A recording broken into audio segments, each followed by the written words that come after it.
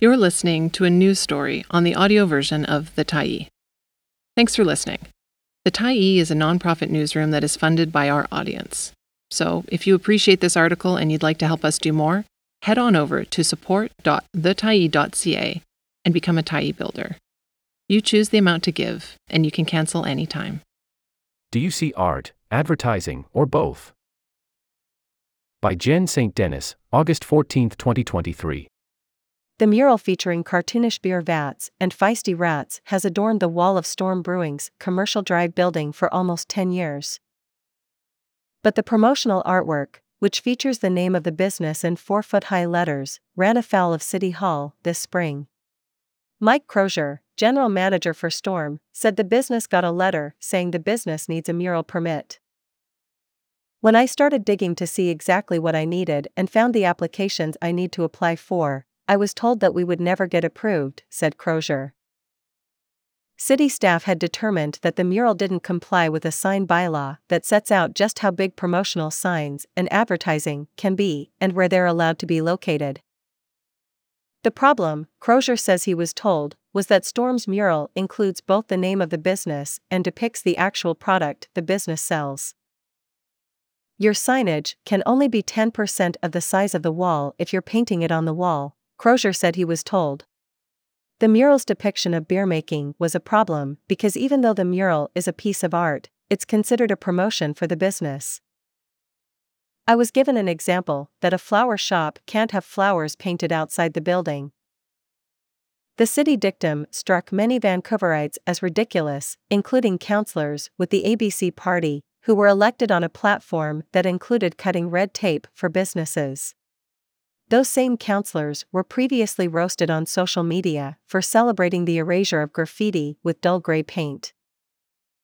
Last month, City Council voted unanimously to direct staff to consider proposed bylaw amendments that would allow the Storm Brewing mural to be grandfathered and allowed to stay in place. At the last council meeting in July, City Council voted in favor of considering amendments to the bylaw that would keep murals like the one outside Storm protected. These require city staff to report back on recommendations for commercial installations on business property when there is a substantial component of artistic expression and benefit to the public realm. For now, Storm has some time. Storm has been in its location in an industrial area of East Vancouver since 1994, when craft breweries were just starting to take off. Crozier said the small brewery needed a way to stand out amongst the warehouses and small manufacturing businesses that dot the area, so in 2012 the brewery commissioned a local artists collective, Shop Wrong, to design the mural. Vancouver has a long history of wrestling with the aesthetics and politics of signage. In 1974, City Council banned the use of neon signs from the city out of a concern that neon made the city look trashy. A large electronic billboard erected by the Squamish Nation beside the Burrard Street Bridge also created consternation.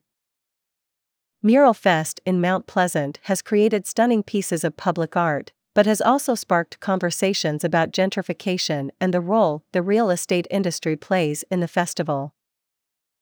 Between 2016 and 2019, the city reviewed its sign bylaw, with a focus on electronic and digital signage. The sign bylaw was streamlined and modernized, according to city staff. Crozier said small businesses in Vancouver already feel the pressures of rising land costs and relentless gentrification.